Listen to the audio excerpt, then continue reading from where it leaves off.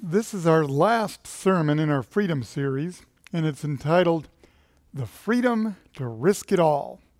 Now, some of you may be familiar with the card game called Texas Hold'em. Now, anybody want to admit right up front that you play this game? After all, it's poker, and poker is associated with gambling. Well, no judgment here because poker can be played with chips as well as money. So if you're a novice, this is how it works. If you're in the game and you have chips or money, you have three moves. You can fold and say, I'm just out. You can call, which means to place an amount of chips in the pot equal to the previous bet. Or you can raise and you can go in on the bid. But there's one other move. The first three are very common, but there's one other move, and occasionally you should make this very bold, very risky kind of move. And that's a move called all in. Now, this move, all in, is very, very risky. But if you take the move, it can have a huge payoff. Well, today, what we want to talk about is in life. How do you know when you should go all in? When you should risk it all? Jesus said if you want to get the biggest reward in life, you have to take the biggest risk. There are times when he wants us to go all in. You can't pass, you can't fold. You have to do something. So take a look at the top of your notes, your memory verse from Luke 19, verse 26. I tell you that to everyone who has, more will be given. But as for the one who has nothing, even what he has will be taken away. So I'm going to give you the moral of the story right now. You don't even have to wait till the end of the sermon. Here it is. Risk your life and get more than you ever dreamed. Play it safe and end up holding the bag. Did you catch that? If you play it safe, what will happen to you? You end up holding the bag. Now, I don't think there was Texas Hold'em back in Jesus' day, but what an image.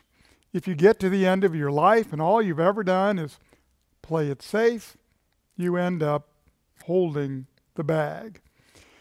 You still have chips to play, and what are you going to do with them? Remember, you can't take it with you, so now what?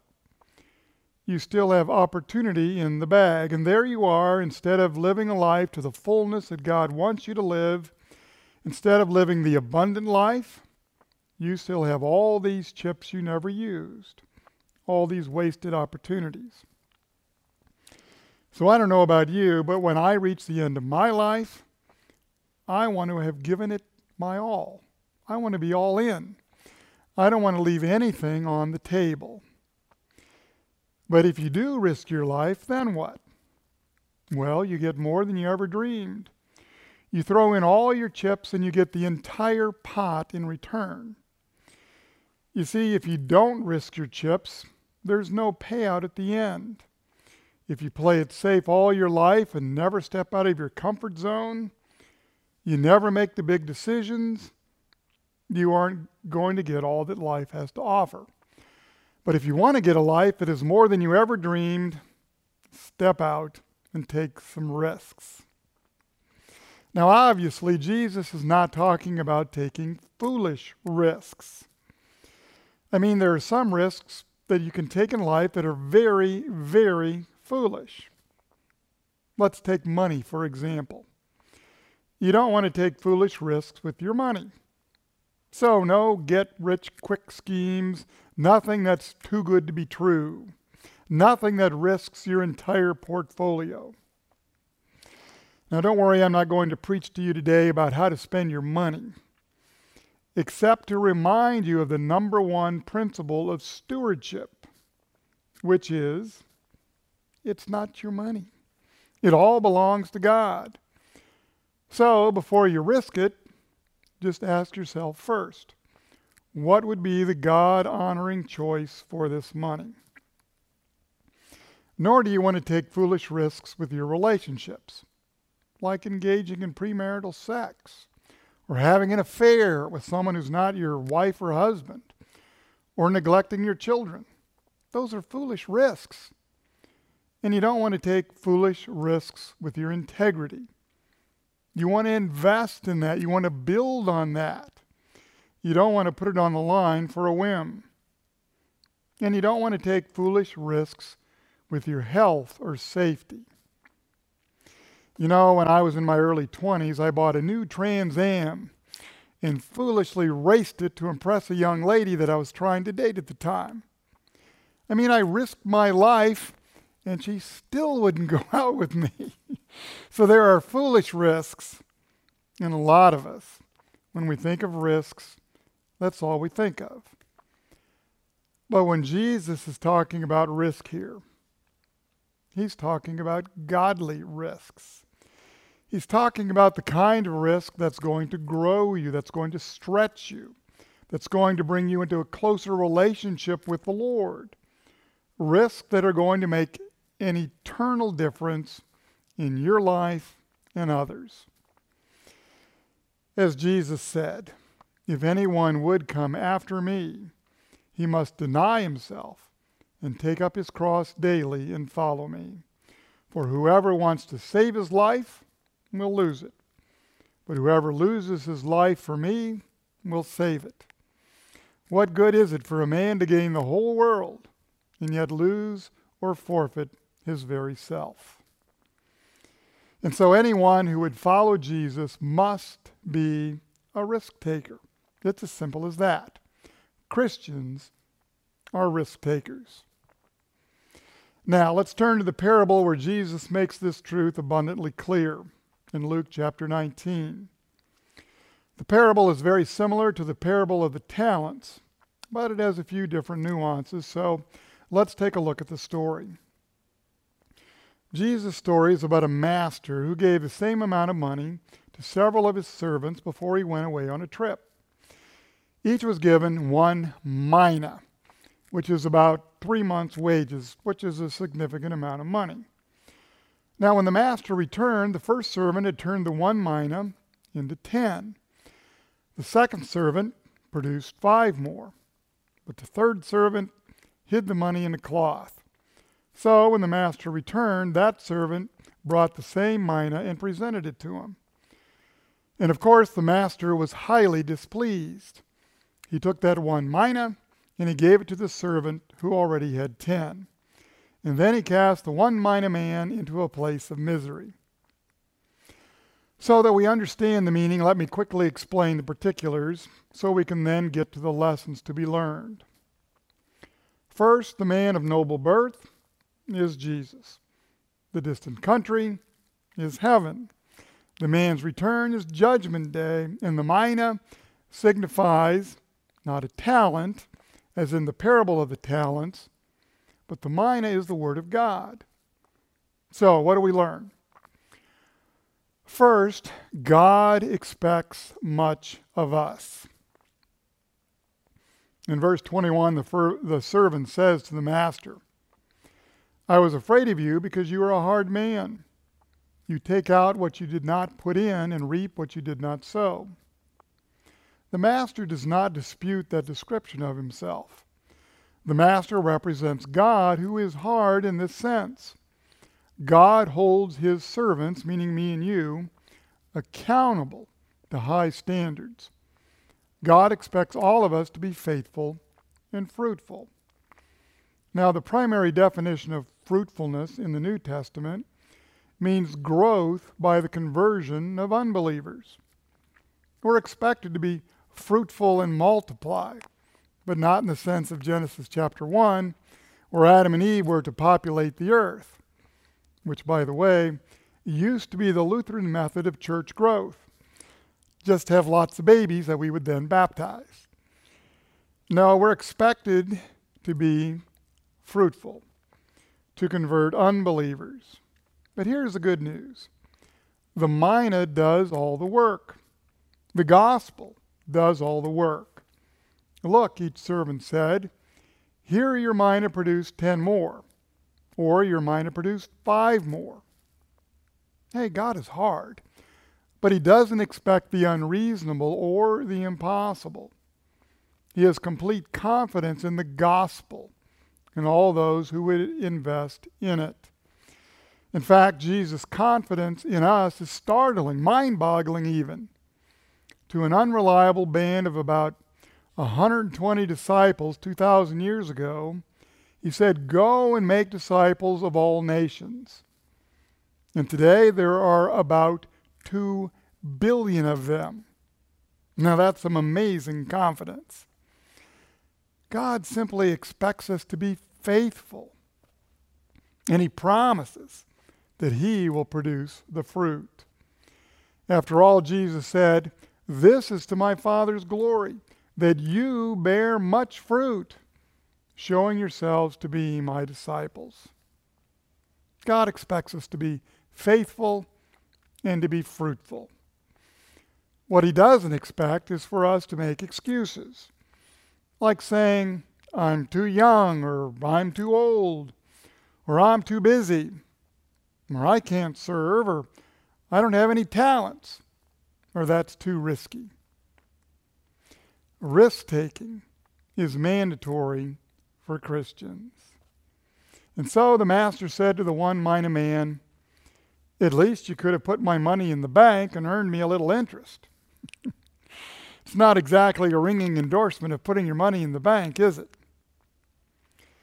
No, the implication is that there are lots of other investments that perhaps could have brought a higher return, but with greater risk. The point has nothing to do with money in banks. The point is that we must not fear risk. You know, for many centuries on the eastern coast of France, there was a Roman Catholic abbey called Our Lady of the Risk. Now, why would they choose a name like that? Well, because they appreciated the enormous risk taken by the Virgin Mary when she agreed to be the mother of the Messiah. This Hebrew teenager lived in a society that at worst would stone an unmarried pregnant woman, and at best would shun her and have nothing to do with her. Nevertheless, she was willing to risk it all for her Lord. She was willing to be faithful and allow God to produce the fruit. Another individual who risked life and limb, literally, was the Apostle Paul. After persecuting Christians for the first part of his life, after his conversion, well, he aroused a lot of suspicion among his new brothers in Christ, and even downright hatred from his former Jewish friends. And so he was imprisoned, he was beaten, he was stoned, and he was chased for much of his adult life. And yet he considered no risk, even death, too great for the gospel. Jesus never said that the kingdom of God was like a man reclining in his easy chair. Rather, Jesus compared the kingdom to one willing to take risks in the marketplace of life. Jesus urged the necessity of risk-taking for the sake of the church and for the sake of the kingdom. And so today, risk-taking is still required of all Christians. You know, I'm really proud of Emmanuel, and for a lot of different reasons. One of them is that we're willing to take some risks.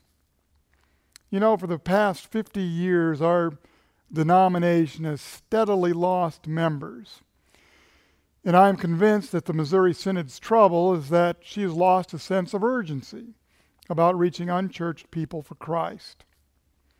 You see, for most churches, it's all about the status quo.